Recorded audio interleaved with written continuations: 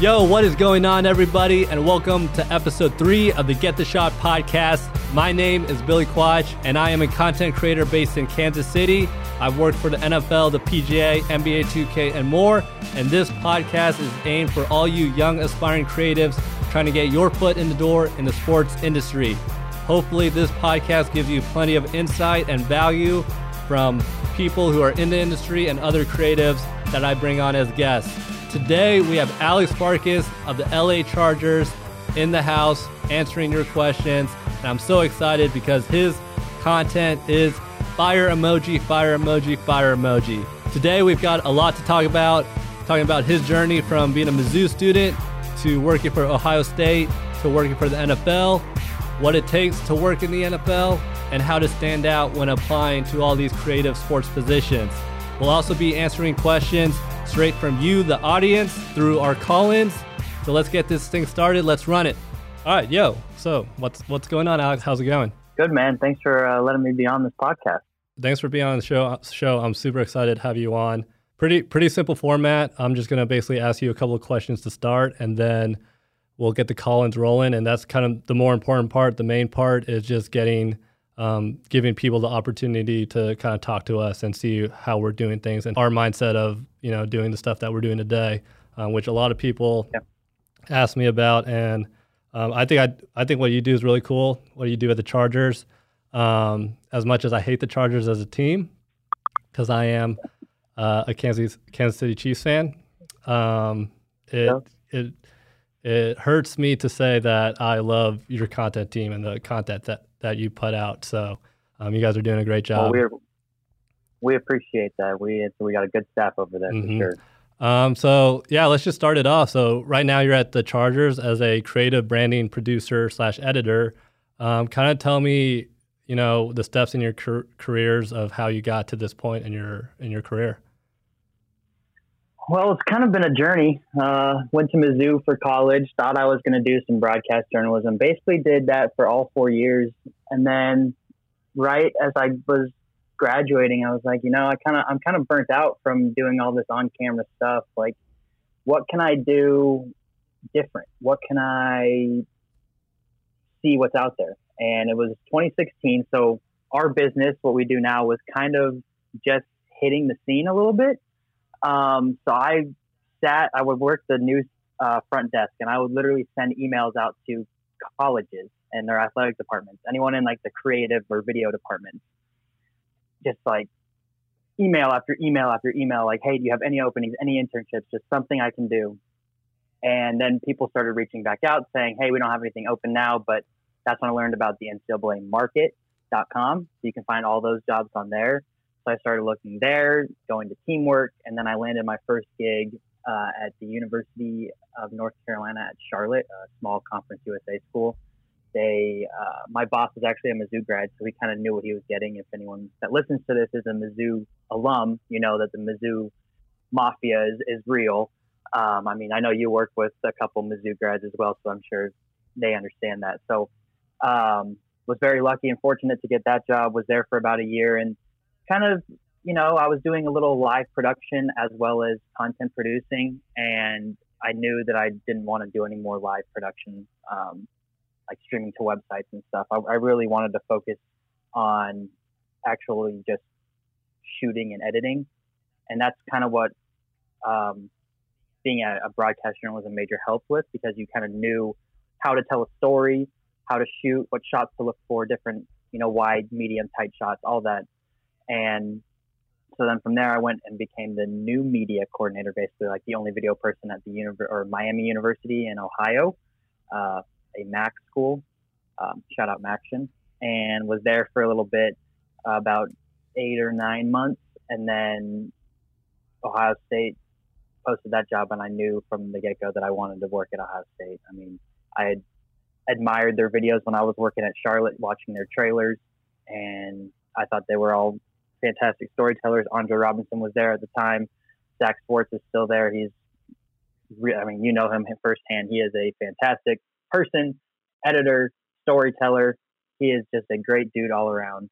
And was lucky enough to be brought on there, and I was there for 2 years.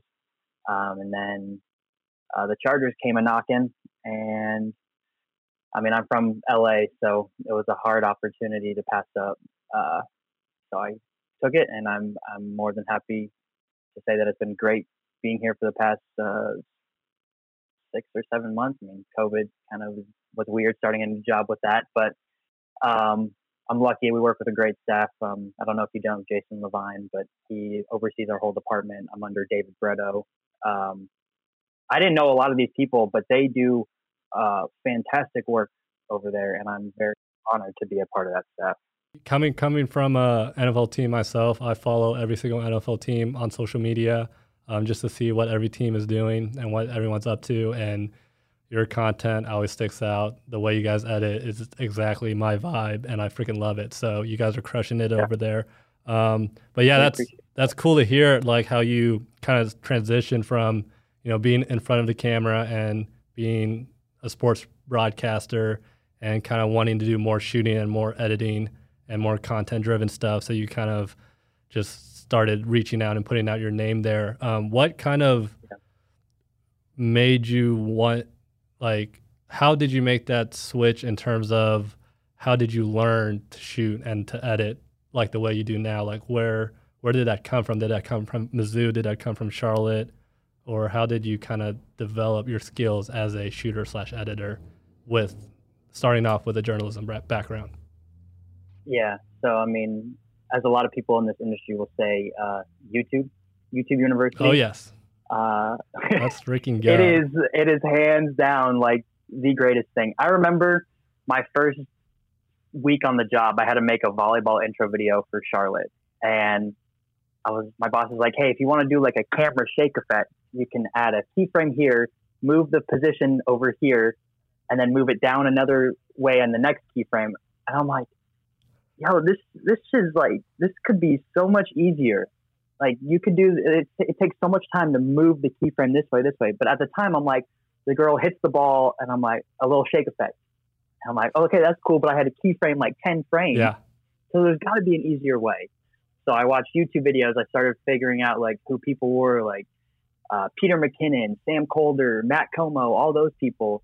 And then people would make tutorials about how they did sort of different transitions or different shots. And I would just sit at my computer, and I had a Chromecast at home. I'd put it up on the Chromecast and just sit and watch, go frame by frame, try to figure things out, and then would have the most generic YouTube searches and would be able to find things I'm looking for. And then I would, towards the end of my time at Charlotte, I really dove into After Effects too, learning about like rotoscoping and masking and taking that to a different level. And then I started reaching out to different creatives in our industry because it wasn't really as big at the time. So I was really talking to Josh Blessing a lot. He is now big time over at Elite Edge, but he sent me, I emailed or DM'd him, and he sent me a bunch of different tutorials to watch.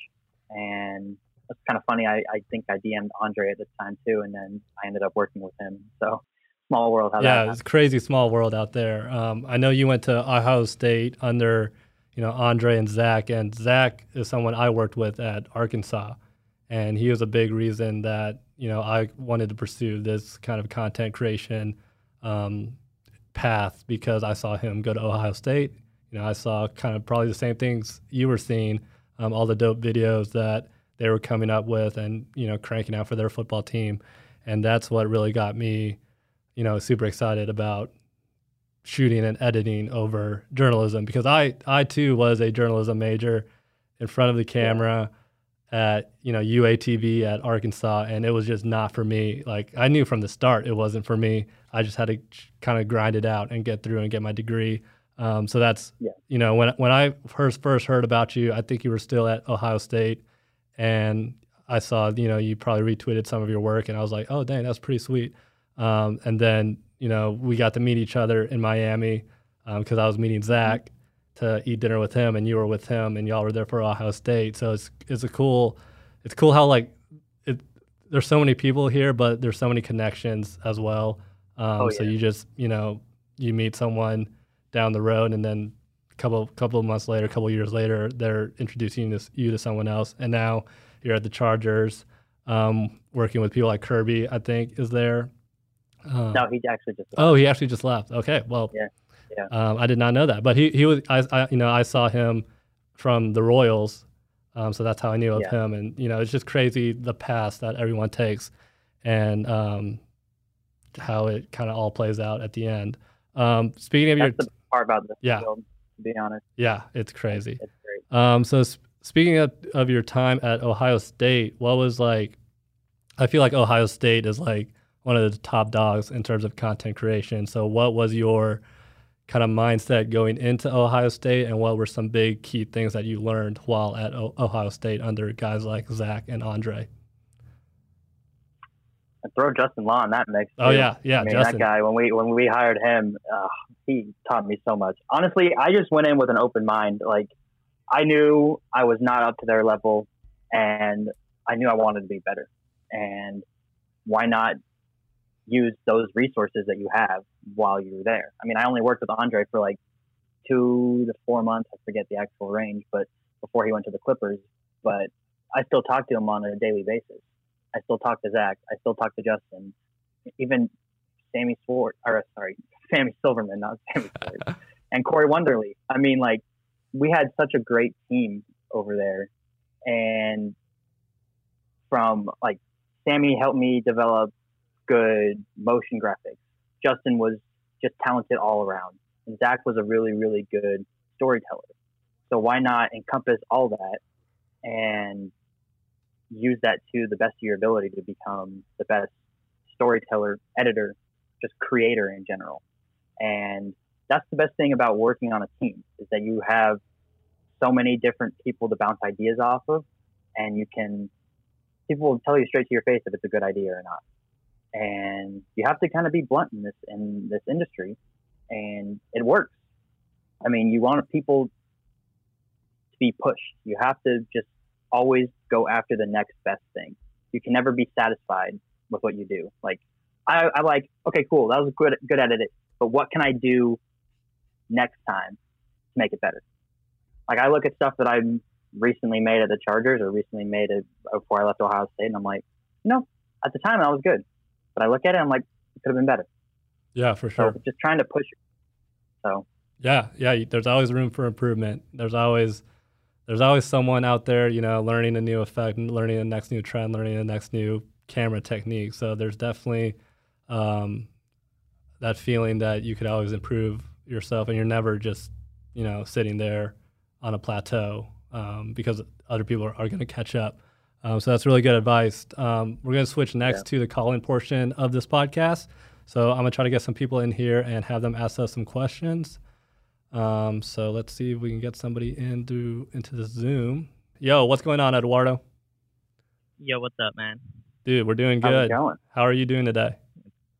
It's going good. I'm at work. Nice. Taking a small break from work. I got Alex on the other line as well. So let's just start off with a little intro on you, just so we kind of know where you're at, who you're working for, where you go to school or whatever. And then you can ask us a couple questions after that. All right. So I just turned 23 last week.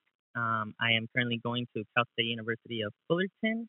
And right now I currently work at the local high school I attended.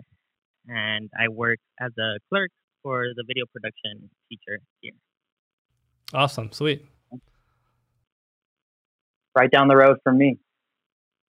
I'm in Newport. Oh, damn. Yeah. Yeah. So what's your question? What you got? All right. So my question is, I got two questions. So I wanted to start off with saying, so when I was young, I started off in this high school video production academy, and I learned everything throughout the 4 years. Well, not everything, because you can't learn everything, but I started off with video editing, creating montages, doing the sports highlights here from the school and whatnot. Then right after that, I was able to do an internship as a PA for an indie film that was shot here as well on the school. And right after that, I don't know, I sort of got like a creative depression/block, and that made me not want to semi-pursue film. so I turned to photography. And where the question is leading up to is, if you feel like you've learned everything, do you still think school is pivotal? Because I'm currently I'm attending Fullerton, but I ended up switching majors, and like even now I'm still like, is school really worth it, or should I start getting experience out? I say yes, school is worth it. I feel like there's always something you can learn. There's always something new that's out there. There's always, especially in this field, everything's changing by the minute. People are finding new ways to be creative. Uh, I'd say as long as you're still in school, get your degree. Um, things will fall into your lap. You can kind of set things up as you're in school, and like you are doing now, working at your high school while you're still in school. But trying to figure out ways, keeping in contact with people that are in the industry already, setting yourself up, because we've all been in this, kind of a creative rut. I was just in it a couple weeks ago. You can't find ways. You just feel stuck, and I've definitely been in that numerous times. And you have mentors, people, friends to pull you out and be like, "Hey, you're good. There's always something new to learn. You're going to be good." And I've really used that to my advantage, and I've been lucky enough to have people in my life that have helped me through those ruts. And I definitely think there's always something new to learn and ways to push yourself to be better. Yeah, totally agree with that, Alex. I think if you're in school right now, that I think it's really important to finish it out and just use kind of school as a opportunity to make yourself better, make connections, network. Use those next couple of years or however many years you have left to kind of solidify your reel and your resume, and just kind of almost use that as prep work and prep time, so that when it's time to apply to full-time positions or internships when it's your senior year, you've got the best foot forward in terms of your reel and in terms of your resume, because you've spent the last couple of years at school mastering that aspect of your portfolio. Okay. And if per se, this is an in-between question for this, if per se, like you do get an opportunity, would you take it? Or is that dependent on, like, for example, myself, or should I listen to others? Yeah. So are you talking about an opportunity while you're in school? Yeah. Like, for example, like say something comes up, hey, like you're able to get an internship, like say out of the city or something. Would that experience be better than pursuing school, or should I just stay grounded and keep going? I think it depends on what that opportunity is, but I think personally I would be confident in leaving school and pursuing an opportunity if that opportunity was going to give me direct experience and mentorship, or whatever it is you're looking for to master your craft that you're wanting to work on. I would say most scenarios, I think you could find an opportunity in the summer or in the breaks of your school and still, try to finish school out. I think whoever's giving you that opportunity would understand if you wanted to finish out school and then say, hey, is it okay if I finish out school? And then will that opportunity still be there afterwards? If it's a once in a lifetime opportunity and it's going to be beneficial, I have no problem saying yes, go for it, go after it. I don't think school is as important as experience, but it has to be 100% the right opportunity and the right situation. I wouldn't say that to probably most people that ask that question. Yeah, I agree with that as well. I mean, you kind of have to see what time of year it's at. I think the first question should really be, I'm still in school. How can we work around this so that I can work while I'm not in school, while I'm on a break, or how can I incorporate it while I'm also in school and make the two things work together. Because like Billy said, I mean, if it is a once in a lifetime opportunity and you know that this can set you up for future, hands down, like you got to take it. But I mean, when you're building out your resume, you should really have your work experience first and then put your school underneath, because people really care about what you've done. So, but I mean, still at the same time, when you see that you've graduated, that's also another big plus. All right. And then another question that applies to both of you guys, being that you guys are content creators. My question is, what are the titles and positions that we as content creators should be looking for? Because I know, like, I was listening to the last podcast episode and you guys were like, content producers or like editors. Like, what are some things or like the lingo that some of us don't know when we're coming straight out of like college, like looking for these jobs? Yeah, that's a really good question, because I feel like, there is no set position name for, a lot of the things that most of us are doing. I'm a creative director. I'm also a LCC for the NFL, and like, what the heck is an LCC? So like, I think step one, the best thing you could do is kind of follow everyone on social and figure out, who is doing what I want to do, and figure out what their title is. Because honestly, titles really don't mean much. I mean, there's content creators, there's social creators, there's video producers, there's producers just by itself, there's lead producers, there's, creative or director of creative new media. There's always going to be a title with all these fancy words, but like, ultimately, that doesn't matter as much as what they're actually doing day to day. And their title is not going to spell out every single thing that they do. So my suggestion is just to follow kind of the people that you see are in types of positions that you're interested in, and then see what their positions are called. So that way, when you see job openings, when you see people post about availability for, positions they're looking to hire for, you can see, oh, well, they're looking for a producer, but I feel like I'm more of a content creator. But then some people see producers as the same thing as creators, and like, everyone just has their own different lingo, and it's hard to kind of, define everything. So yeah, my number one tip would just to kind of make a list of people that are doing cool things that you see on social, and then write down their titles next to it. So that way you get an idea of the types of titles you should be going after in terms of job applications. Yeah. You should also write down some keywords like producer, like Billy was saying, social, creative. Video is a good one, but it can kind of get into the realm of like video coordinators, which is like coaches video, which you don't really want to do. I learned that the hard way. But like, those keywords will really help. And then when you actually get interviews for those jobs, asking the right questions.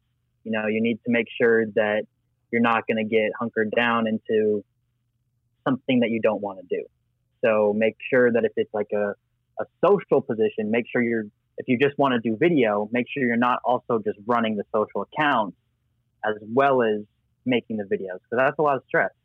So if you just want to do video, just make sure you're asking the right questions. All right. Well, I mean, that sums it up. Those were my two questions. Yeah, I appreciate it a lot, guys. I hope to continue learning from you guys. I just followed Alex on Twitter.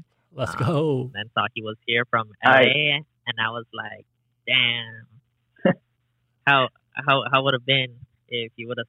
I don't know. Are you working at the SoFi yet or not yet? Yeah. Our offices aren't headquartered there, but we are there for games and other shoots, and it's a beautiful stadium. They've done a really good job with that. Nice. I'm glad to hear that. I'm excited to visit. For sure. Yeah. Thanks. Yeah. Thanks for hopping on, Eduardo. Take care. Boom. First one's done. Let's go. Those are some solid questions. I like the title one, because same thing when I was, about to apply to places and kind of figuring out what my next steps were outside of college. I had no idea what, these positions were called, or, no one really calls it content creator, but that's like what you want to do. New media. Yeah, I've done it all. And it's weird. Yeah, and it's crazy cool that, you were at Ohio State under Zach, because Zach, I said this in my last podcast, but Zach's the one that for the first time I knew I made that connection of, okay, that's what he's doing. That's what I want to do. That's his title. That's the title I want. Like, that was the first time that ever clicked for me. Prior to that, I was just like, I don't know. I want to make videos. Like, what position is that? So that was a really good. When's he gonna be on? I have him on the list for sure. I'll definitely need to hit him up. He'll be a good one. For sure. All right. Our next person is Carter. Yo, Carter, what's up? Hey, how's it going, guys? Good. How are you? What's going on, Carter? Doing well. Just got back from a bike ride here in Dallas, like 70 degrees, which is way better than the snow back home. Oh, so. Nice. What part of Dallas are you in?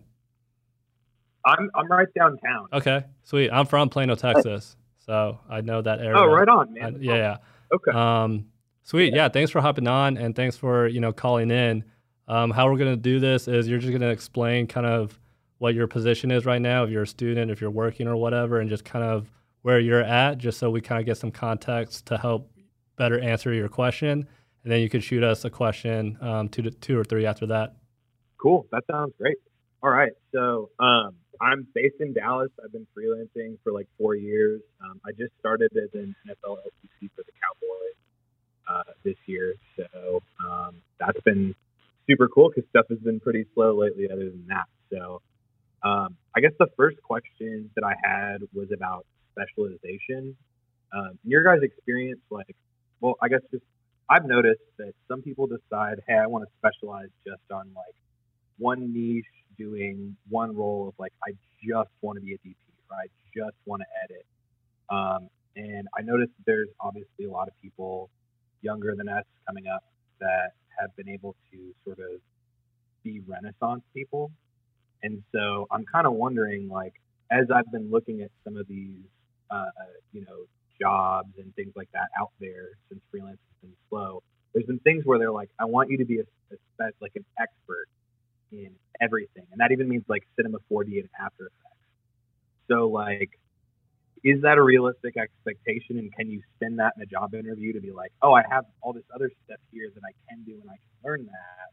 But then when I'm thinking about it, there's only so much you can really do to improve incrementally in something you have a mastery in, like shooting and editing, versus that time to get you to like slightly below average in like Cinema 4D. So like, what do you guys think about that? It obviously sort of depends on where you're applying, what's going on. But I guess just what are your thoughts on that? Yeah, for sure. That's a really good question.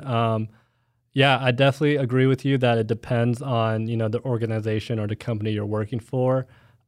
Personally, in my opinion, I'm not really looking for that expert jack of all trades who's good at every single thing, because I don't think that exists perfectly. Like, I don't think anyone's going to be in, a master, Cinema 4D and a master Photoshopper, graphic designer, and a master social media content creator and a master long form storyteller. Like, there's just so many, things out there that people can do, and I think it's unrealistic to find someone who can do all of that really, really well. And if you find that person, please tell them to hit me up, because I will hire them.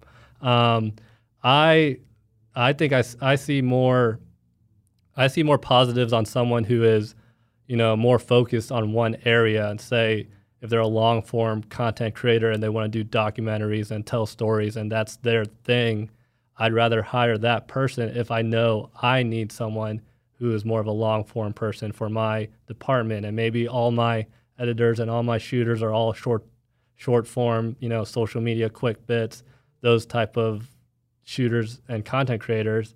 I'd rather hire someone who specializes in what I don't have than someone who's just, above average or really good at a lot of things, because then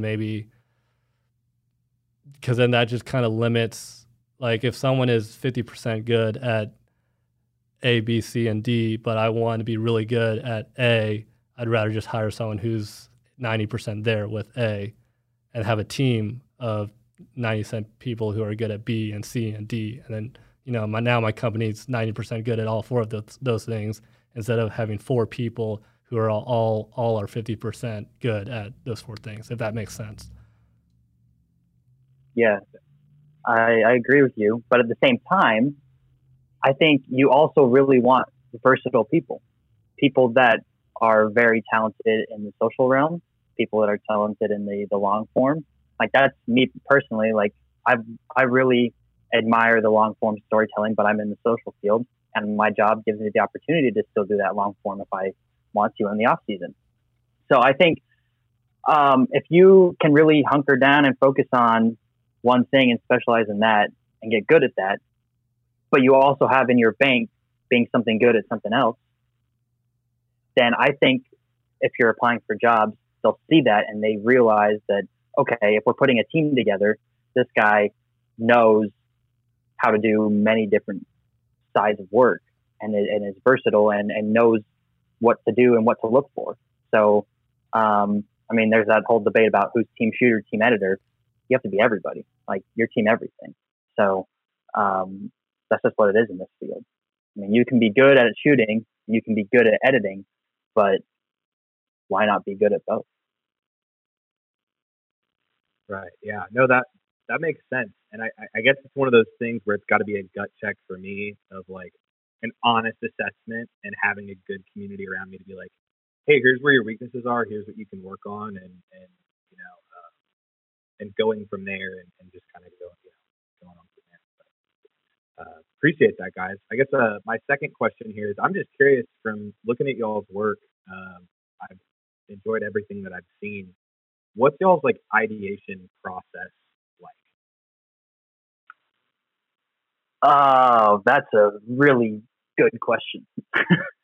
And it's also very broad because every piece is different. And I just kind of keep a bank on my phone or on Instagram or on YouTube of videos that I see, graphics, motion graphics, really anything, and how I can incorporate that into different pieces. And there's a lot of talented people in this industry, in the movie industry, in really anything to do with a camera or photography. Like, you can get a lot of inspiration following different people and seeing what they do, because that gives you a really good idea about how you can take what they've done and turn it into your own. Because while you're creating, there's ways to make things that are new, and there's ways to, quote unquote, copycat, but make it different. So you're not exactly taking something that somebody's already produced and make it your own. And I think that's where you really find who the creative people are in this industry, and people that are inspired by other people's work and taking different things that you see and using that for inspiration. Yeah, totally agree with what Alex is saying. That's a really good question. I've never really even thought about what my ideation process is. Like, it kind of just happens. And, a lot of it, I feel like it happens when I'm in the car driving and listening to a song, and, I've never heard of this song, but then I hear a section of this song that, then a highlight from an NFL, shot plays in my head while that song's happening. And I'm like, that would be perfect for this part. Or, the lyrics of the song is like, yo, those words slap. I'm going to Shazam this song, save it, and use it for my next edit. And that happens to me like all the time. It just comes out of nowhere. And that's more of the in the moment, out of nowhere ideation stuff that comes to me. Sometimes, if I know I have to sit down and think of something and come up with something, like maybe we're having a brainstorm session at work, or, a client comes and says, hey, do you have any ideas for this? From there, I'm more, leaning on social media to kind of give me some inspiration. If I can't think of anything off the top of my dome, like, I just go maybe on Instagram for a little bit and just scroll and just see what other people are doing right now. Sometimes I'll throw on maybe a couple YouTube videos and just see what other creators are kind of doing, or maybe even watching a clip from a movie, or just, if you're sitting there watching, TV during the commercials, I try to pay attention to how those commercials are shot and made. And literally every piece of content that gets in front of my eyes, whether it's a commercial or an animation, or like, I can't go to the movies now without dissecting how somebody gets a shot. Like, even in the trailers, even in, like, I'm thinking about how they edit it and how they, what sound effects they're using, or is that blue screen, or is that Cinema 4D? Is that real? Like, that's just 100% all the time right now with me. And that mixed in with, sitting down and kind of trying to come up with an idea helps me out a lot, because then I could kind of be like, oh yeah, I remember seeing this in that movie, or I remember seeing this ad and they did it this way. Like, maybe we could do it a different way. So that's kind of my process. It's kind of just jumbling up and compiling all of this, visuals that you get from your phone, from the television, from your computer, and just kind of having a bank of inspiration to pull from. Yeah. I also have like a little brain dump section in my notes on my phone. And then I've got a notepad that I carry with me on trips, and I keep it at work most of the time. And I'll just write down things that I see. And like Billy said, my last thing that I wrote in there, I was watching TV and I saw a commercial that Facebook did for voting. Yes. And it was the most well done commercial I've seen in such a long time. So I literally watched it on YouTube. I'm like, how did they do this? Like, the different movements with the camera, the edits, it was so smooth from start to finish. Yeah. So just see things, like, you're in front of a screen basically 24 hours a day. That's just how we live now. So finding in like different car commercials too. There's just so many different ways to be inspired, and then taking those and applying that to your everyday life and what you do. Awesome. And I think that's a good segue into my final question. And thanks, guys. But I was curious if we live in such a digital age where everything's on screens, just like you're saying, and you can take in all this information that's almost like curated for you. Have you guys, I mean, if a specific instance doesn't come to mind, but like, do you guys seek like analog things sort of as a break from the screen, as it were, and try to find inspiration from those things, whether it's an art museum or like a book, or, I mean, an old movie that's been digitized or something like that, something that's not the here and now. It has how like, I'm kind of butchering the end of my question here, but I hopefully you understand what I'm getting at here. Is that a thing that you guys like to do, or is it kind of like, we're here, we're now, let's go? Oh no, I think sometimes you definitely have to step away from all that, like, just kind of clear your head. We get so bogged down and sitting in front of the screen. I mean, people's eyes are going bad, but like, kind of, taking a step back. And for, I guess, recently, probably when that movie Into the Spider-Verse, remember that movie? That was a really well done movie, and I actually learned this not too long after I watched it, but they made Miles, the main character, they fixed his FPS to match as he was growing as the Spider-Man. So that's not something you can actually do in our business. I mean, you can a little bit, but just to the little things that people would never know. Like, he was a lot slower in terms of frames per second at the beginning of the movie. And then at the end of the movie, he was finally up to speed. And that's just like little things that people would never even know and never catch. But when you go and watch it, you probably catch it after you just learn that. But at the time, you never know. Yo, that's so, just like, blew my how mind. can you take? I know it's cool. It's insane, but it's just like, what can you do differently? I mean, whether it's through a motion piece or through storytelling, to really just get your point across that people might not know when they've watched it the first time, until the editor themselves mentions what they did. So you definitely have to take a step back and dissect things in a different light. Yeah.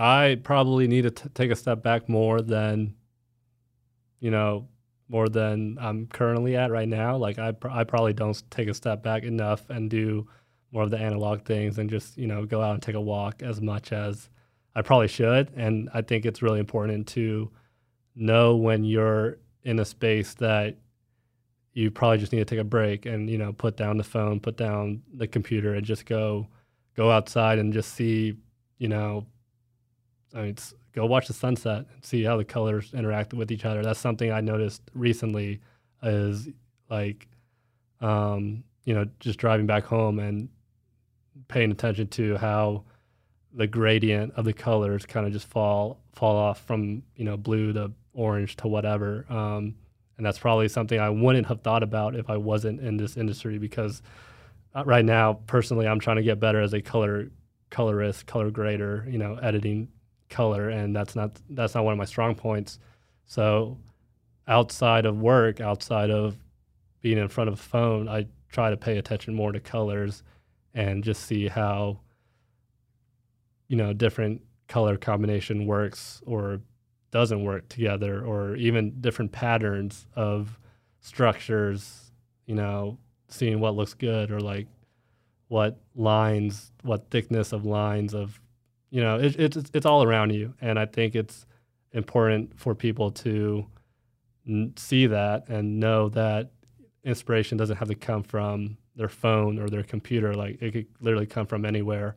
And if you just go outside, you'd probably find something cool to kind of reference in your next edit somehow, some way.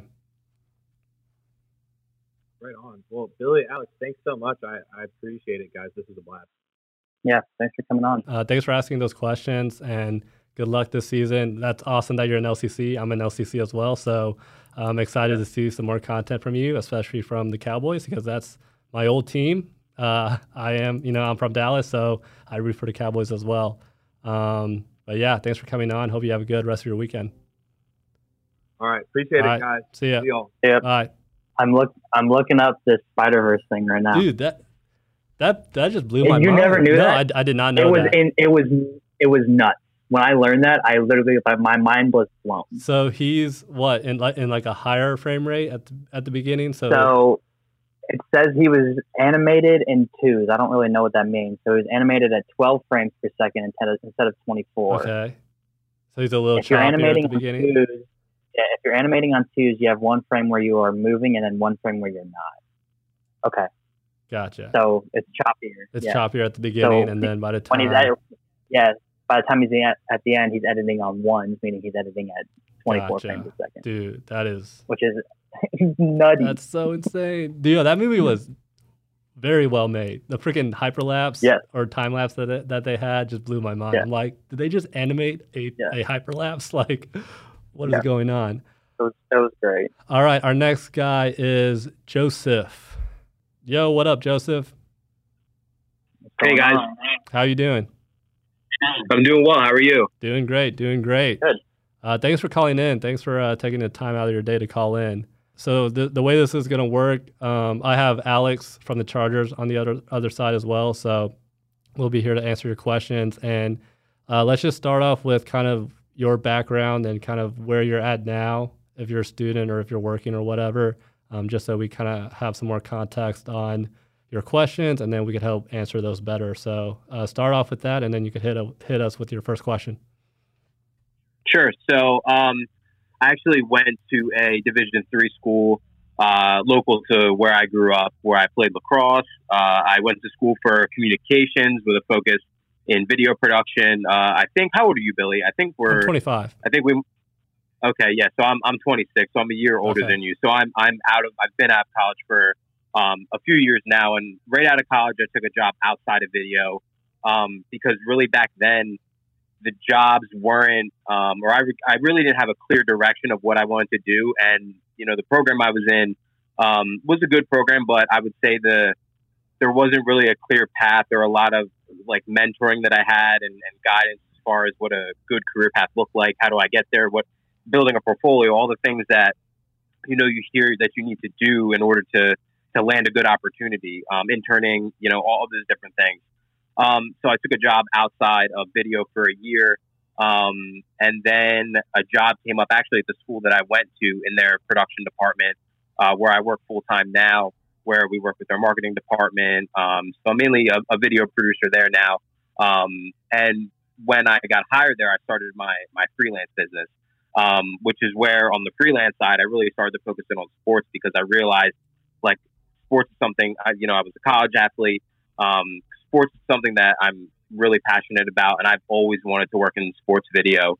And I started my sports video background mainly in lacrosse, because that's where all my roots were. So I worked with websites like Lax.com. I worked with STX Lacrosse. And I started to build, you know, what I considered a pretty strong portfolio in the lacrosse world. Now, I really started to, and this kind of will get into my question about, you know, really post-collegiate, I guess, advice and navigating the job market now in the sports creative world. I feel is maybe a little bit different than it was, you know, 3-4 years ago. And I think where I really, really realized this was a few months back. I applied for a position for the Saints, and they were looking for a videographer. And I used, you know, I'm on Teamwork Online, which I'm sure, you know, a lot of people on here are, and they're familiar with the website. I have the pro subscription, you know, and all that stuff, so you can kind of see the analytics of how many people applied, who did your application get sent to the hiring manager, all that stuff. But that job that I applied for had 796 applications, and I was like, whoa, that's a lot of people. And I was not you know, I knew jobs like that were obviously in high demand, and, you know, everybody would want to work for the Saints. But 790 was a number where I was like, whoa, that's a lot. So, you know, I thought, and the more that I'm applying for these jobs, I'm starting to get interviews. I'm starting to, you know, get a lot of looks, which is really making me optimistic about getting a full-time opportunity for a D1 school, for a professional organization like Alex works for. So my question is, you know, when you're building your portfolio now, you know, the next steps, you have a strong portfolio now. You know, now I'm doing more football content and basketball content, because I realize, you know, lacrosse may not do the trick. And if I'm applying for the Chargers and I have really good lacrosse footage, yeah, I have good looking lacrosse footage, but if there isn't a football footage on there, it's not gonna, you know, I'm sure someone who's been working as an intern for the Chiefs for a couple of years, you know, they're going to have a portfolio that's stronger than mine. So I want to make sure, you know, I'm building a portfolio that is directly the type of content that I would be making for the jobs that I'm applying for. So just some tips that you would have to somebody who's looking for a full-time role in a Division I program, a sports team, and what would you, how can they be a candidate that kind of stands out? Because again, if there's 300 people applying, I'm sure there's, you know, 100 people that have a good looking portfolio. But what's kind of making them stand out? Is it their resume? Is it their cover letter? Is it their website? You know, there's a lot of different things that you can do to present yourself as a better candidate. And I just kind of wanted to get your opinions on these things. And yeah. Yeah, that's a really good question. And, you know, especially during these COVID times, you know, a lot of people are looking for jobs, and I'm sure a lot of people have the same thoughts on their portfolio and their reels as they're applying to all these positions. So yeah, thanks for the question. In my experience and from my perspective, I think, you know, the number one most important thing for me when I'm hiring is the reel. If I click on your reel, it better hook me, or it better, you know, stand out and pop in the first 10 or 20 seconds. If you want, you know, even a chance at me calling back. And that's just, you know, that's just my standpoint. And, you know, every hiring manager across the league, across the, you know, different sports, different backgrounds, different companies are all going to have different opinions on that. So I'm not saying that's the, you know, one and done for everyone, but personally, I look at, that person, I look at what they create, and usually when they're applying to a position, the only thing they've created is the reel that I'm going to see as the person hiring. So I look at that as the, very 95% of my decision comes from that reel, because some people you just see it, you just know if they have it or not within seconds. And I think I have a solid understanding of when someone has it or doesn't. And so to me, it's just, making sure your reel's on point, making sure it's, all the simple things. It's not too long. All your best shots are stacked at the front. It's not there's no okay shots. Like, it shouldn't be your A plus, your B plus, and your C plus shot. It should be all your A plus shots. Like, don't give it a chance to, don't allow your reel to have a chance of putting someone off, because your C plus shot is at the end because you're just trying to fill out time. Like, just make it shorter. So for me, it's just making sure, and that's really, I think, the one thing that stands out when I'm hiring people is how good was their reel, and then that will make me, want to look into their portfolio if they have other projects, if they have full length projects on their website or whatever.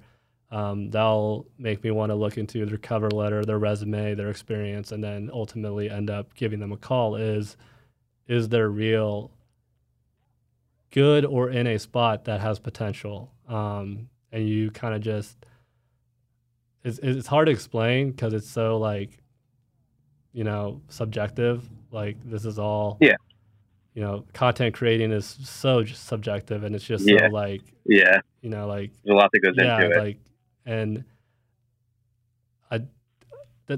And to me, that's the one common denominator that everyone has, is everyone that applies has a reel. So that's what I'm going to use to judge all of the applicants. But definitely,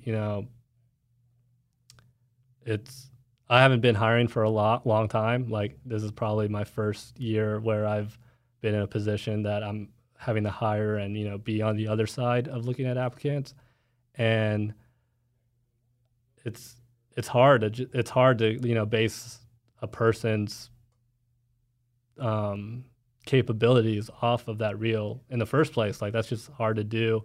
So I would just say making sure your reel's on point, and also just networking and being on social media and making sure people are seeing your reel, whether it's, people, if they're not only are the people hiring you seeing your reel, but also just people in general are seeing your work, and you're active on social, and you're putting out, if who you're working for tweets out your work, that you're quote tweeting it and saying, yo, check out this work I did for X, Y, and Z.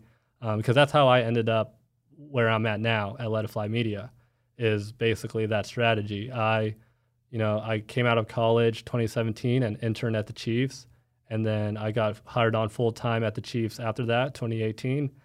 And I started cementing myself as kind of the social media video producer and kind of that short form content producer.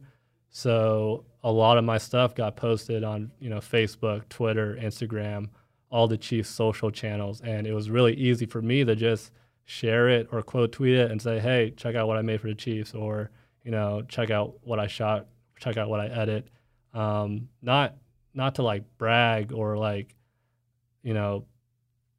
shove it in everyone's face that I'm working for the greatest organization in the world, but to show that if someone came to my profile and they looked at the last couple of tweets or last couple of posts, they could be like, oh, dang, I need to work with that guy. Let's figure out how we can get in contact. And that's what my current bosses at Let It Fly Media did. They slid into my DMs and was like, hey, are you the guy that makes all the Chiefs stuff? I see you tweet about it and share it all the time. And I was like, yes, I am. And they're like, cool, you want to go get dinner? I was like, sure. Go to dinner. Hey, you want to be our creative director? I'm like, yes, let's do it. So taking advantage of social media is definitely a way to give yourself a leg up. Alex? Yeah, you hit the nail on the coffin with my point. A lot of people go into these when they're looking for somebody, go in these application processes with already in mind candidate or a few candidates. Yeah. So if, like you said, that 790 people, they already have 5 people.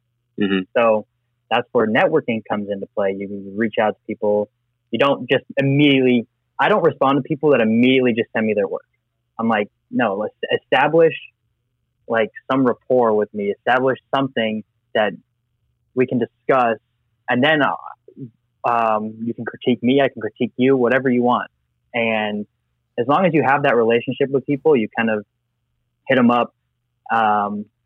They might not even know who you are. Like I didn't know who Billy was until I went to Ohio State and just started seeing his stuff. And then I slid in his DMs. I'm like, yo, you're good at what you do, dude. And then we started developing a relationship. And if you can do that with other people, these relationships that you have will go a lot further.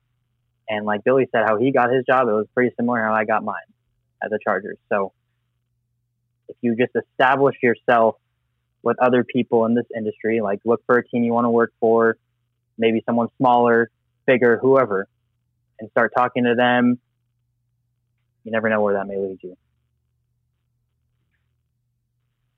Cool. Yeah, that was really good. Great answers, and I definitely agree. I think Alex, what you said, how a lot of the jobs probably have already people in mind, so you want to be on the short list of the people. Like when, so if you just network with enough people, in the local area or for a local team, you should be somebody that comes to mind if they are hiring for a videographer, because that list is just already so so large. So that definitely makes sense. It is something I'm trying, to do a lot more. And it's why, how I follow Billy and, how I follow you, Alex, and a lot of the other people, Ty Rogers, Jeff Hannell, like all those type of people that are really in the community. I think you're able to just see who's liking their tweets and where those people work and who's sharing their work online and engaging with those people. I think and hope that will eventually, put me in the right place at the right time for the right opportunity, for something that, I can just jump at. So that was great to hear. Thank you. Yeah, for sure. And I'll add on to that. A lot of people ask like, how do I network? And I think that's a really big question out there is like, everyone says like, you just got to network, but no one, a lot of people then ask, well, how do I network? And, with social media now, I think networking has 100% changed from what networking was in the past. Like you don't have to show up to a, networking event and, physically meet someone and physically shake someone's hands and say, hi, my name's Billy. Like, nice to meet you. Like this whole networking thing, when I say to network, when people say, oh, you just network, this is all on social media, Twitter, Instagram, LinkedIn, even maybe not Facebook, but it's super easy to follow the people that you want to network with and just either like their stuff or leave a comment saying, yo, that was dope, or yo, that was really cool what you did there, and just kind of hype them up. Like you don't have to be, don't do it every day and don't be weird about it, but you can do it every now and then when something sticks out. They post a hype video that they created for their team and you say, yo, that was really dope. Like I really liked what you did here and there, and like cool. And then maybe a couple of months later, they post something else. They quote tweet something that they created, and you say, fire emoji, fire emoji, fire emoji. And then, eventually they might go to your profile and they might, share back like, yo, that was really cool what you did there. And this is exactly what I do with everybody on social media. And this is how Alex and I got connected is I saw him at Ohio State. I saw him putting out cool content. I probably responded to one of his stories with like the 100 emoji, and then he probably just liked it and didn't say it back. But I know that he saw it. So then, a couple weeks later, I post something. Maybe he, does the same thing, 100 emoji back. And then next thing you know, after a couple back and forths of that, maybe I comment on something he posts. Maybe he comments on something I post. Next thing I know, I'm in Miami and I'm meeting up with a former coworker, Zach, and who was back then Alex's boss at Ohio State. And now I'm meeting Alex in person, and we kind of already built this relationship. Oh, I know what you do. I know your work. Like, that's really cool. And, he could say the same to me. And now, a couple weeks later, a couple months after that, he goes to the Chargers and like, yo, congratulations on going to the Chargers, blah, blah, blah, hype him up there. And now if I need a favor, for example, him getting on this podcast, I could easily DM him and say, hey, do you want to be on my podcast? Like that isn't the first time I reached out to him, asking him to be on my podcast or asking someone to work for me or asking someone to hire me or like look at my portfolio. Like that's not the first time you, in my opinion, that you should be reaching out to someone. It should be the 100th time that you've had interaction on social, or maybe the 50th or something. Like, as long as it's not the first, I think most people and most creatives in this space like appreciate that and, are willing to help out and respond versus, cold DMing someone, hey, here's my portfolio, like, can you hire me? Or like, do you have any internships open? Like those are the messages that probably go unread and, people don't turn back to just because, there's so many people that do that. Like you gotta kind of slowly ramp your name into their social bubble, if that makes sense. People love to be complimented big time. So make them feel good and all warm and fuzzy on the inside. I guarantee you they'll give you a response back when you make a fire video. That's how it works. And then you start to develop that relationship, and not the comments are less than like a fire emoji. They're more, I really like how you did this with this piece. And then you can go into more detail. You develop those, in-depth conversations about being a good video editor. And if you have questions, you'd be like, yo, that was really sick, because you've now developed a good relationship with this person. You now feel comfortable enough to ask like, hey, how did you do that? That's sweet. I want to try to apply something similar in one of my videos. Yeah, I think that's a great piece of advice that I will definitely be following more now. I think a lot of other people can kind of, because I do think, a lot of people kind of do take the cold, because, you see a lot of different social media people like pushing like the cold DM. Just if you send 100 DMs, like someone's going to answer you and someone's going to give you the shot. But I think in our space, it's a little more receptive to like, what both of you guys have said, like, hey, I like how you shot this. Like, wow, that grade was clean. Like, that transition at like 10 seconds was nuts. How did you do it? Like saying like stuff like that, I think will at least, I know if someone said that to me, I'd like notice, wow, this guy knows what he's talking about. And he's like, he has that eye that he's looking at my work with. So, that'll just be when I do ask you to, hey, can you check out this cool video I made? Maybe you'd be more likely to check it out. That's awesome. Billy, can I ask another question? Yeah, for sure. How many? You're probably gonna be the last guest, so ask as many questions as you want. Oh, so okay. We don't have anybody else. If you want me to, if you want to cut me off at any point, just I'll tell cut me. You off, I'm loaded. Yep. Okay. We'll do a couple more. So cool.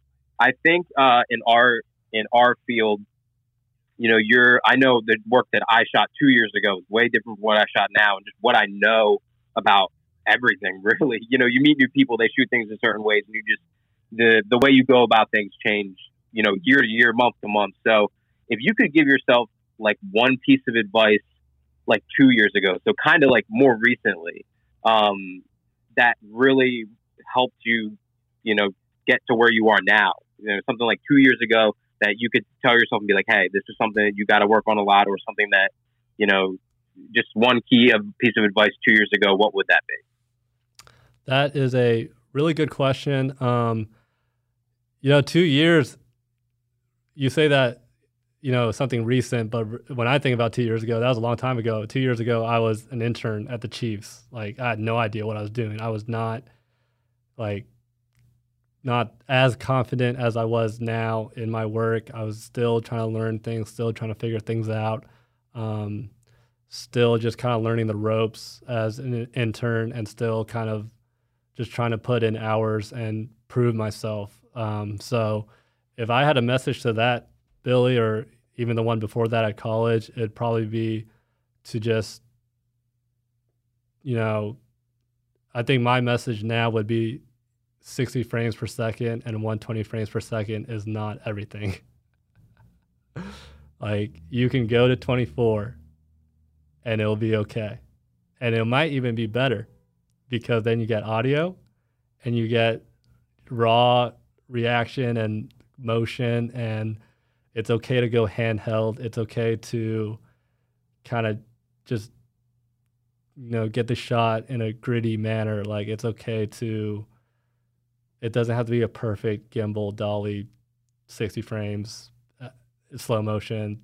Like, that's probably what I was eyeing back then. But now I go on a shoot and most of the times I'm handheld, and I feel like that plays a little better than the slow motion stuff. And I'll still do slow motion. Like, I love slow motion, but not as much as when I was an intern trying to just shoot everything in 120. So that would be my message. Alex, do you have a message to your younger self? Oh boy, man. So 2 years ago, I had just started in Columbus, Ohio State. It was started in August, so yeah, 2 months and change, or 2 years and change. Man, so I didn't really shoot manual focus before until I got there.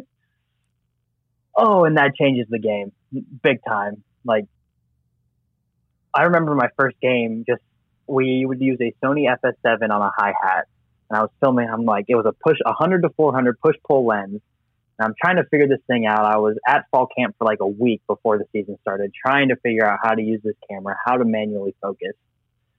And I was just like, I'm never going to figure this out.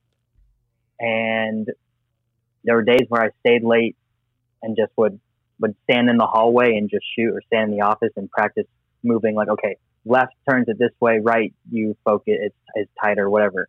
But like,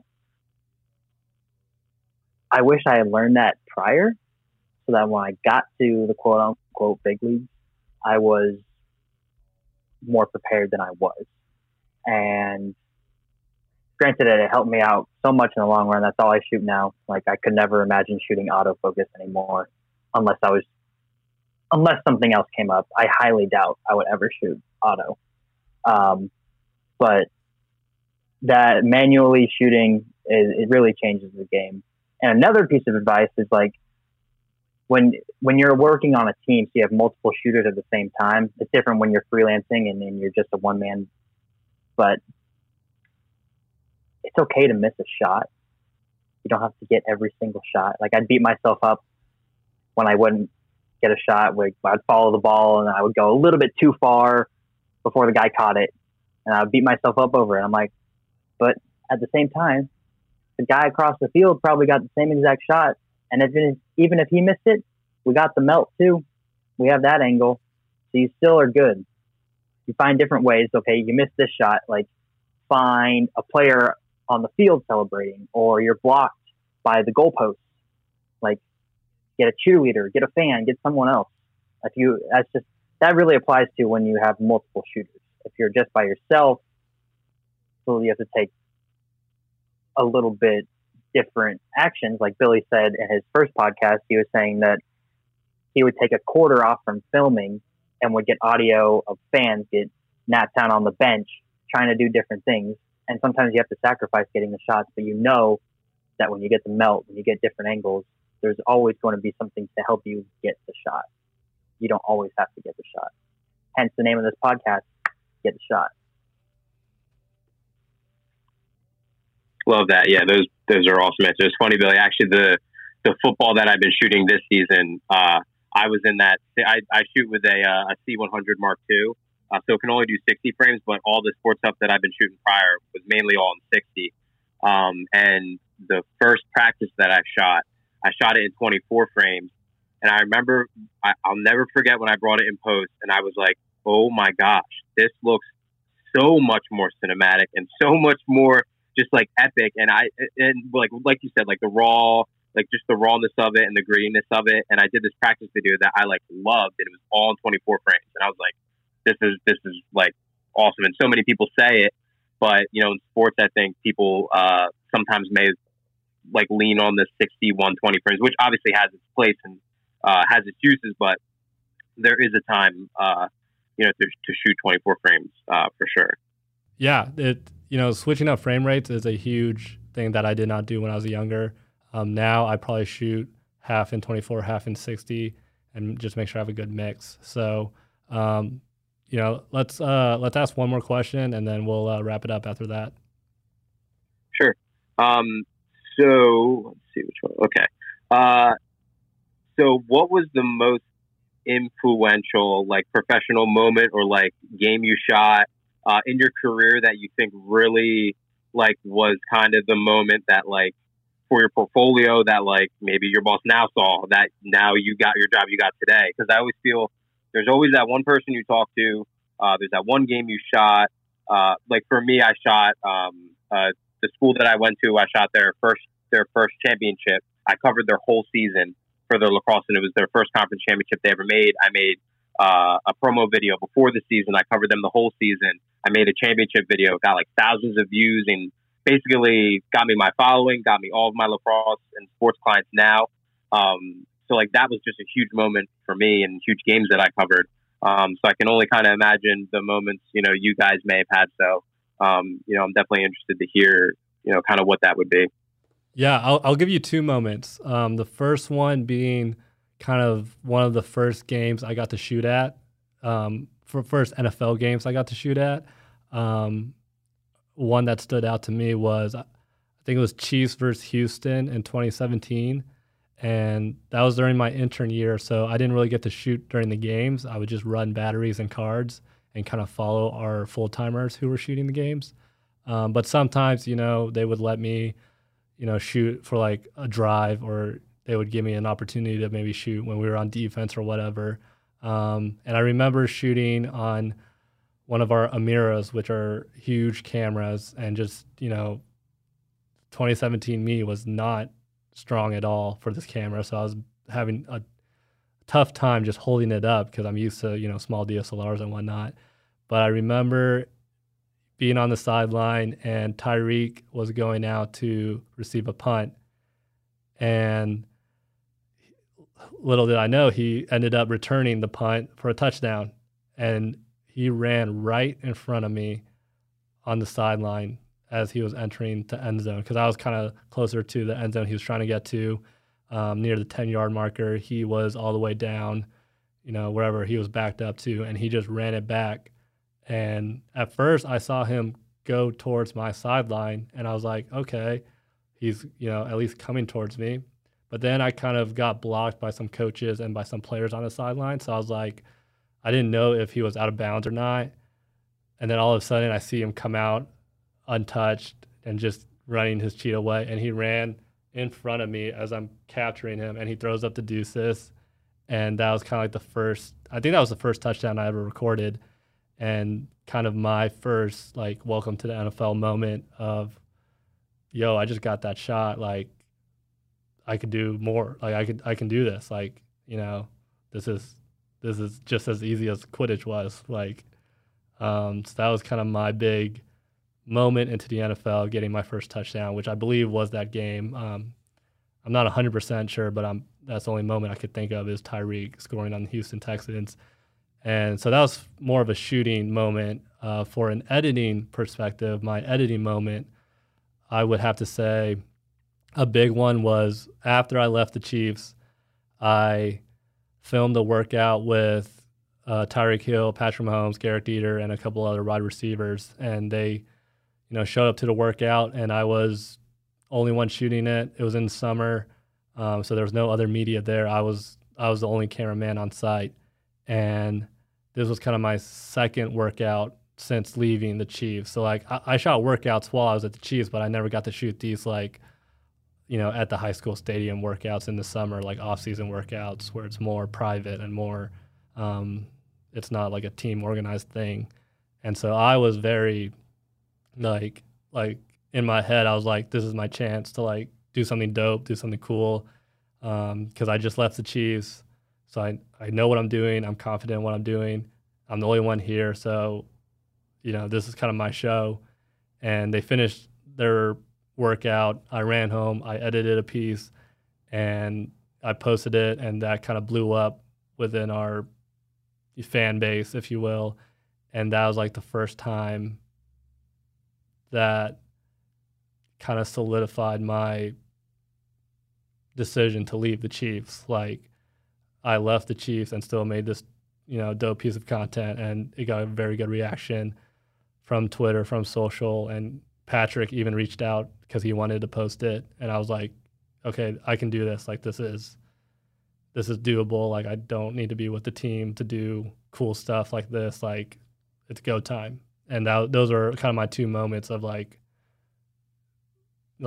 what gave me confidence in, doing what I am today. Those are good moments. Everyone's got their moment, and you just know it when it hits. I have, I guess, 2 shooting moments and 1 editing. My first shooting moment was 2018, week 4 or 5. We were playing at Penn State, and we were down the whole game. And KJ Hill, shout out, my Charger boy now, came across on like a little screen route, and I was in the back of the end zone. And when these big time moments happen, everyone can tell you exactly where they were shooting, the time, everything. So I was in the back of the end zone, kind of by the pylon, and another wide receiver at the time, Terry McLaurin, came over and took out like 2 or 3 guys with a block. I had no idea what was going on. I just thought he was going to come around the side, get tackled, get pushed out of bounds. But the block came, and he literally came right to my camera, did a little high step into the end zone. And normally if I was a fan, I'd be super hyped, but I was just, laser focused, locked in the whole time on my camera, making sure I got the shot. And it is one of my favorite shots that I've ever captured to this day. It was a great moment. We ended up winning the game, and it was a good comeback. The second shot was last year, Big Ten championship. This is different now because I've been with the program for a year. I've gone through, this is what the really nice thing about working for a team is that you get to develop relationships with the coaching staff, with the players, with everybody else on staff, and they know who you are and you know who they are. So we were down big in the first half, and we all went in the locker room. We're in their locker room because sometimes if we were to come back in that game, which we did, we wanted to put out a little piece, like a long form storytelling, like Andre did with the Brotherhood piece after we beat Penn State in 2017, I think it was, that crazy game where JT Barrett hit Marcus Baugh in the end zone.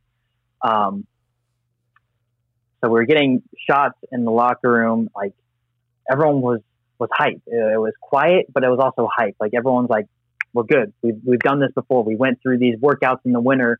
We went through summer workouts, and I'm like, I was there. Like, I filmed all this stuff. Like, now they're getting me hyped, and you see all the coaches and players like, we're good. Like, we just got to keep going. And now Coach Day comes up and gives an inspirational speech, and I'm like, yo, I'm really hyped right now. Like, let's go win this thing. Like, I'm on the sideline, like, cheering for the guys. I mean, like, Jeremy Ruckert, our tight end, makes a one-handed grab in the end zone. Then we just go off. Justin Fields, KJ, JK, everybody just goes crazy, and we end up winning the game.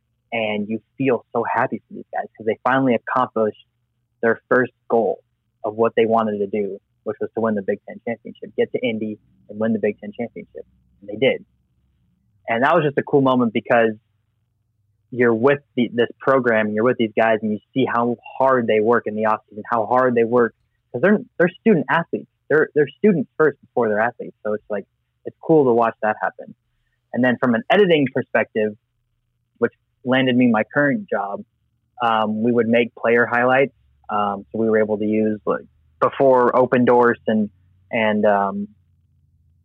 what's the other, a couple other, I forget what those companies are called, but they allowed you to use copyrighted music because they had deals with different record companies.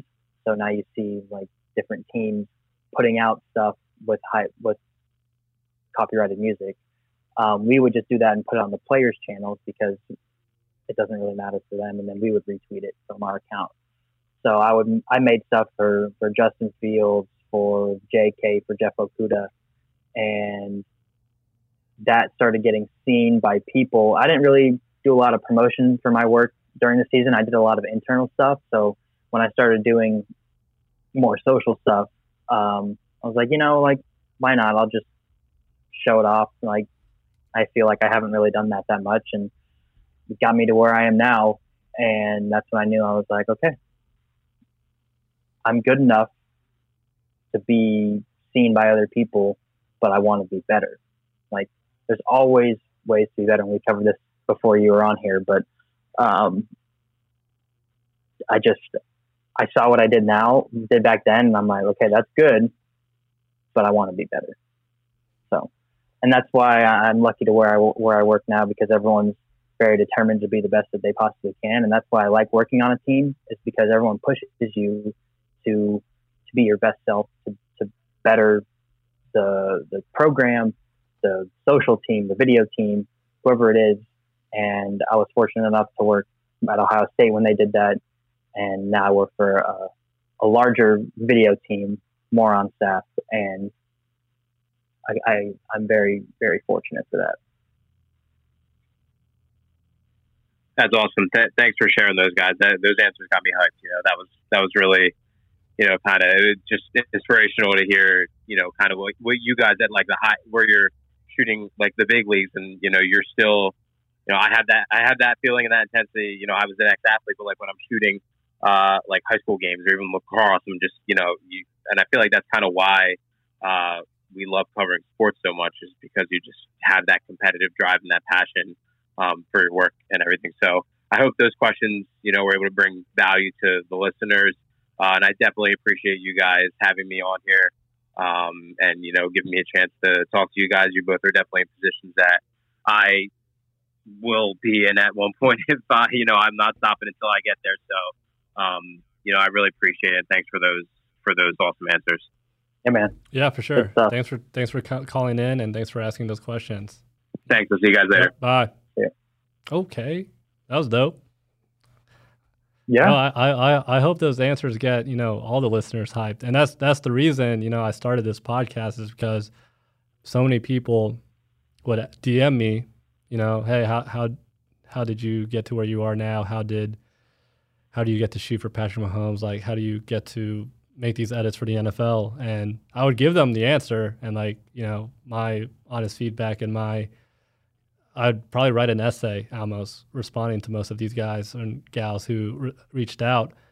So I was thinking to myself a couple of weeks ago, like, what if I just made a podcast so that when people ask me those same questions that they always ask me, we can get the answers out to everyone, because, anybody can just listen to this podcast, and hopefully those of you that are listening right now get some value and some insight on our perspective and our stories. I think we're going to close this out now. No more call-ins, but just a couple of last questions from me as we wrap this up. But yeah, your position right now is creative branding producer / editor. What exactly does the creative branding mean? So more so just upholding the brand that is the Chargers. I mean, we just went through a whole rebranding right before I got there. Slightly changed our logo and new uniforms that, if you have not seen them, they are fire. But wait till you see these Navy ones too, the color rush. Oh my God, man. But you guys have probably my favorite color combo, like blue and yellow. It's just great.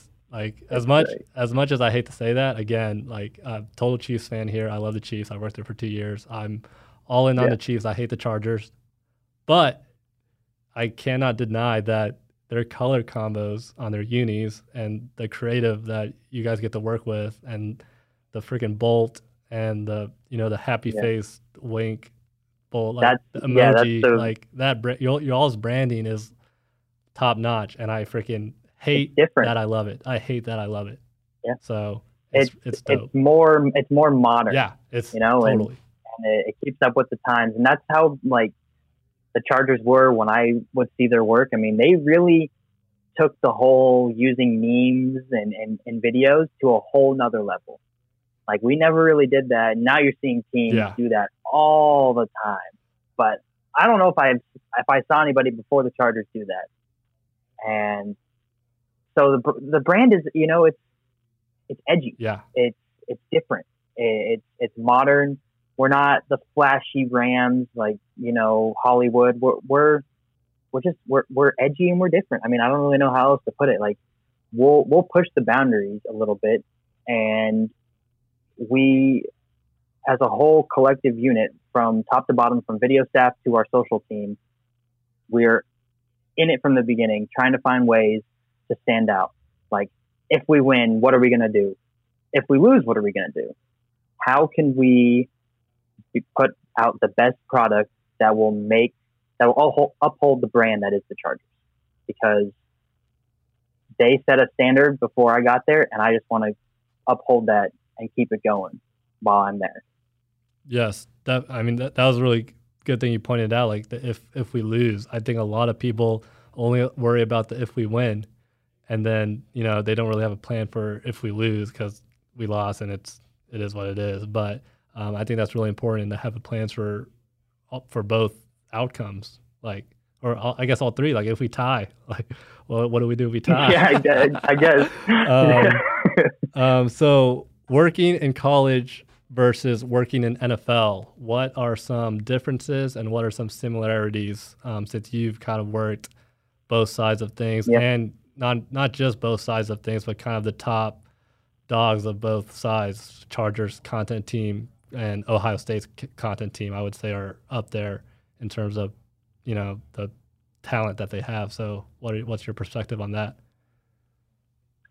It's tough to give a really good answer because of COVID, because normally we'd be, interacting with players more and in the locker room doing more shoots with them. But now COVID hits and it's a little bit different. We wear contact tracers. We have to be just smart about what we do. And we're around $1 million athletes. Like, we have to be smart. We have to understand what we can and can't do. But from a perspective of what we've done so far, it's very similar. Very similar. I mean, there are differences with you're actually starting to see more colleges do it because of COVID, I think, to get some more revenue. But the sponsorships, like a lot of videos and content series that we do, will be sold to some sponsors. But other than that, really, I mean, there aren't really many differences. I mean, you have your daily social meetings. You talk about what can we do to promote so-and-so or a game, if it's a big-time game. Like, what can we do that's different? And I feel like every school, every team, everybody wants to go in that same mindset of how can we stand out?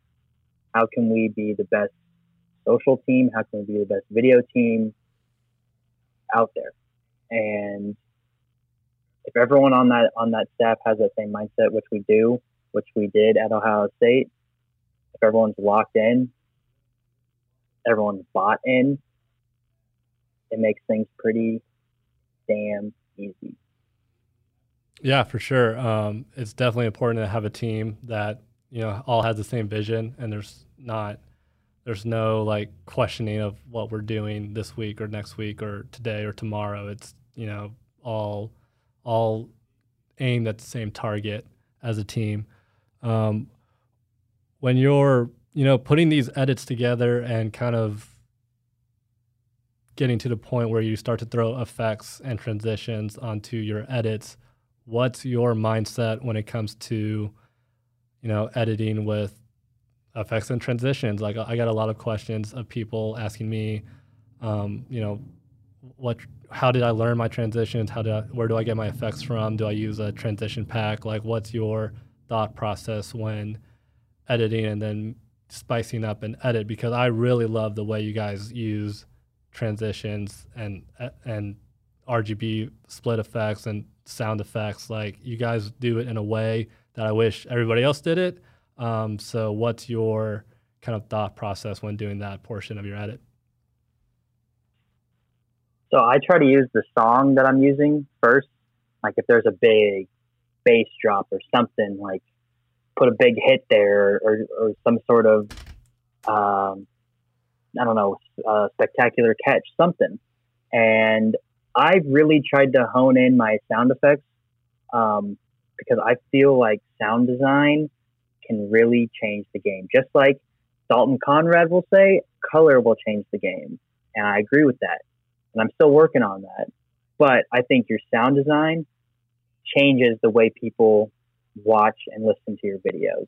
If there's a big hit that's happening and you're, zooming in on that, there should one be a big bass effect as the dude collides with the other guy. Then what else do you need as you're zooming in? You need some sort of heavy whoosh effect that sells that leads right into that bass effect. And then sell it even more to make it sound like a football tackle, add another football hit there. We have a lot of mic'd up, so we have raw pad sounds, and you can kind of cheat it because we're not always shooting at 24 with audio. We're shooting off speed, sometimes 60, sometimes 120. So I think, using good sound design will push the content the way you want it to go and the way you want it to be viewed. And honestly, I will much rather have people say your sound design was great rather than your color is great. Granted, I want both to be cohesive, but I'd much rather have really, really good sound design. So I use that a lot. And then I use the twitch effect. That's kind of like a little bit like a little jitter, some RGB splits. I've used that since I got to Ohio State. But when I was there, I'd just throw it on. I wouldn't keyframe anything. And then I actually started to learn, you might want to, set the values differently, adjust the colors and all that. But, sometimes it doesn't really need to be flashy. It doesn't really need to have all the, lens flares. I don't really touch on that stuff a lot. One, because I feel like it's just layer after layer after layer. Like, I'd much rather do some sort of whoosh. I like to use like a radial blur a lot when I zoom in and add like a little RGB, just subtle. It's just the little things. Like, it doesn't need to have all the flashy stuff. And people, when I was first got in the business, I used the flashy stuff all the time. Like, I didn't know what I was doing. I'm like, okay, cool. This lens flare will transition into this shot, but it doesn't really make sense why that's going there. But I'm just going to do it anyway. There has to be a reason for you to do something. Like, and I still do it. Like, people I work with call me out. They're like, why would you do that there? And I'm like, I really don't know. And they're like, okay, well, sometimes that just happens and it works. But sometimes if you don't really know why you did it, you should figure out why. Like, why it fits there. And we have a lot of talented editors that see everything differently, which is great because everyone will put in their input and make your edit the best it possibly can be. So, and you can get transition packs, you can get all that, but anything you should get first, it should be a sound effects pack, I think. 100% agree with you there. Sound design is a big point that I think a lot of people forget about or don't pay enough attention to. And it can really elevate your piece to the next level. And I just freaking love the content that comes out of y'all's social channels because of how well y'all do sound design, how subtle your effects are, how it all comes together. It's all, one brand and that edgy feel, the LA vibes. Like, it's freaking awesome. Couple last questions from me. We appreciate that. It makes me miss being in the NFL. Like, I wish I was still with the Chiefs just so I could like try to do the same for the Chiefs social and, still be in that team editing mindset. But unfortunately, I am out of that. We'd have a rivalry on the field and on social. Big time. You guys make me want to join the Chiefs back for sure. Switching it up a bit for this last couple of things, I'm going to give you the opportunity to ask me one question and one question only. So it cannot be, there can be no follow-ups. It's just point blank, one question, no this and that. That's tough. All right, give me a second. Yeah, you're good. Reach back into your journalism degree, your bag of tricks. Asking, usually in those situations, you ease them into it before you ask the tough questions. But I'm just going to go straight to the point. All right. So we talked earlier about, you know, I think when Eduardo was on here about being in like a little bit of a rut, like you've made it now to where you are in a short amount of time. Like we've all been in these ruts, but what keeps you motivated to keep going, to stay motivated in this industry? Because it's a grind, man. It truly is. And like you've made it far. So what have you done to get yourself out of those ruts and stay motivated to get even further and keep going? That's a really good question. I feel like recently being outside of a team environment in terms of a football team or an NFL team or, you know, working for a team or a league, I haven't had to get myself out as many of those ruts or, you know, push myself because I'm kind of outside of that seasonal grind. But back when I was at the Chiefs and in the thick of it and, you know, the week to week, day to day grind, if I ever got in a rut, which might have happened every now and then, I would just think to myself, like, if I sit here and do nothing, then nothing's going to happen. So, you know, I understand I'm in this rut right now, and I understand I can't, you know, think of what to do next. But logically, if I do nothing right now, then nothing will happen. So I just need to do something. I just need to drop a clip in, change the scale, flip it upside down, invert it, put a mirror effect on it, put some RGBs, splits on it, put some sound effects under it, I need to do something and, you know, kind of push your way out of that rut. And that's how I, you know, deal with those creative ruts. And I know a lot of people will also suggest, like, you know, taking a walk or getting away from the screen and, you know, maybe opening up a book and, you know, just reading for a bit or, you know, go grab a drink of water, grab a snack. And, you know, to me, like that accomplishes the same thing as in, you know, if I leave my computer, then nothing's going to happen. Like the season's right now. We got to finish this thing. And ultimately, you know, your work doesn't have to be perfect because what's perfect to you might, you know, or what's not perfect to you might be phenomenal / amazing to everyone else watching. So I think people get in ruts because they want their piece that they're working on or what they're creating to be absolutely perfect. You know, everything's aligned, centered, straight to the pixel. And at the end of the day, once you post it on social, especially with Twitter's compression ratio, no one's going to notice that text is slightly off-centered. like, yes, I will hit the align button to center it, but if it's faster for me to just eyeball it and just go on to the next thing, then I'll do that as well. So that's how I kind of push through those ruts, is just start doing stuff. Like make a text layer, make a solid layer, make a new layer, and just put a gradient on something. Try flipping the clips. Try putting the clips in reverse. I don't know. Just do something, and then it'll start to click and it'll start to come together, and you'll be like, okay, I know where I'm headed now. Now that I, you know, because even if what you put on or what you start to do is not the right move, now you know that's not what you want to do. And that should help you get in the direction that you're ultimately wanting to go to.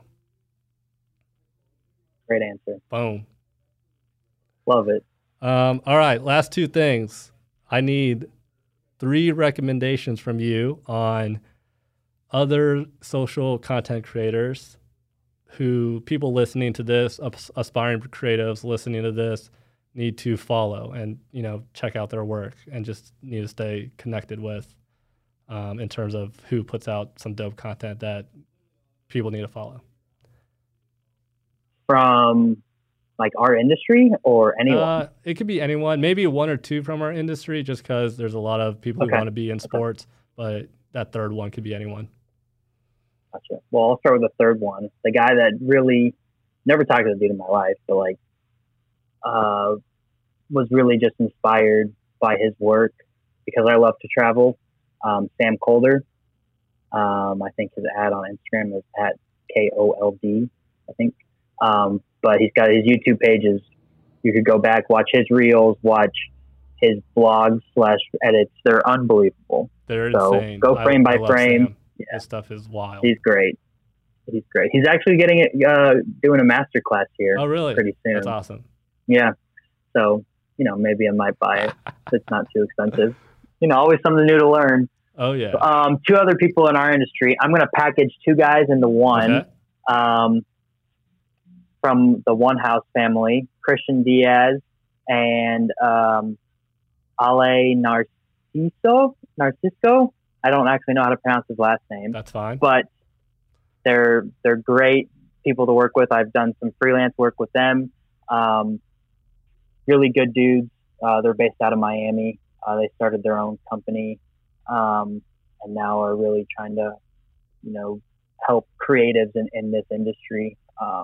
So give them a follow, as well as Ale's brother, Daniel, who runs that One House. And then a third guy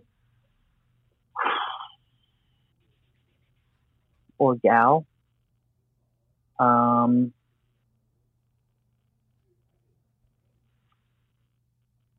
No, I'm going to shout out our whole Charger staff. I mean, I think they all deserve to be followed. David Bretto, Tyler Pino, Brian Thomas, Brian Georgeson, Brian Robb, all of them are fantastic editors, whether they do social or features. They're fantastic, headed by the man himself, Jason Levine. So give them a follow on IG, Twitter, whatever they're on. Some of them are active, some of them aren't, but they're all very, very talented at what they do. So I love it. Yeah. Chargers, some Miami people, and Sam Kolder. Great Rex. Yes, sir. And then last thing is I want you to plug your social. How can people follow you if they're not following you right now? And then give one last piece of advice to that high school student, that college student, that grad student, that recent grad, recently laid off, whatever. They're trying to get a job here, get into the industry, get their foot in the door. What's your one last piece of advice? But plug your Instagram and Twitter first so people know how to follow you. Yep. First thing first, advice. Based off of my Instagram and Twitter handle, make sure they're the same. Like at Alex Farkas 13 is mine. It's the same on Twitter and on Instagram. I'm sure Billy's is at Billy Quatch Films on both. Please make sure that it is the same on both. Unlike, Justin Law, who is Tweet J Law and Graham J Law, he needs to figure that out. But make sure they're the same. And then a piece of advice, man. People have given me such great advice over the years, but one piece that's really just stuck with me is like, how can you stand out? How can you be different in this field? What can you do differently? There's that saying everyone keeps saying, be different. And it's true. Like, you have to be motivated in this industry. You can get worn out so fast. I'm graduated in 2016, so now 24 years out of college. Some of the stuff looks the same, some of the stuff doesn't. You have to really stay motivated and really push yourself, because in this industry, it's you against you. That's really what it is. You're not trying to beat the other person. You're not trying to beat the other team. Granted on the field, yes, but in terms of the social game, it's you versus you. Like, if you're there all mentally, and if you're bought into the program or team that you're working for, you will be set. But you have to stay level-headed, stay motivated, and keep pushing through everything. Whether your team is undefeated, no wins, nothing. It's going to be a grind no matter what. You have to just be in the right mind space to get this done, because it is truly, truly a grind. So you versus you, that's what I'm leaving with. You versus you. I love it. That is great advice. I'm not even going to add anything to it because that's all that needs to be said. Yo, and that's straight facts from the man himself, Alex Farkas of the LA Chargers. It's you versus you. How are you going to stand out? How are you going to be different? You're the only one in the way of greatness for you. You got to push yourself. You got to be motivated. And that's the only way to get to the other side. So keep pushing and keep going. Thank you so much for listening. If you're still listening, thank you for supporting the podcast. Please leave a like and a follow and a subscription. Download my episodes. Leave a 5-star review. Do all of that because this podcast wouldn't be possible if it weren't for you. If you want to be a part of the call-ins for my next podcast episode recording, please shoot me a DM on Instagram or Twitter at Billy Quach Films.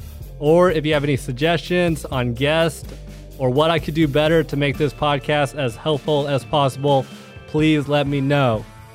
With all that being said, have a wonderful rest of your day, your weekend, your week, and I'll see y'all on the next one.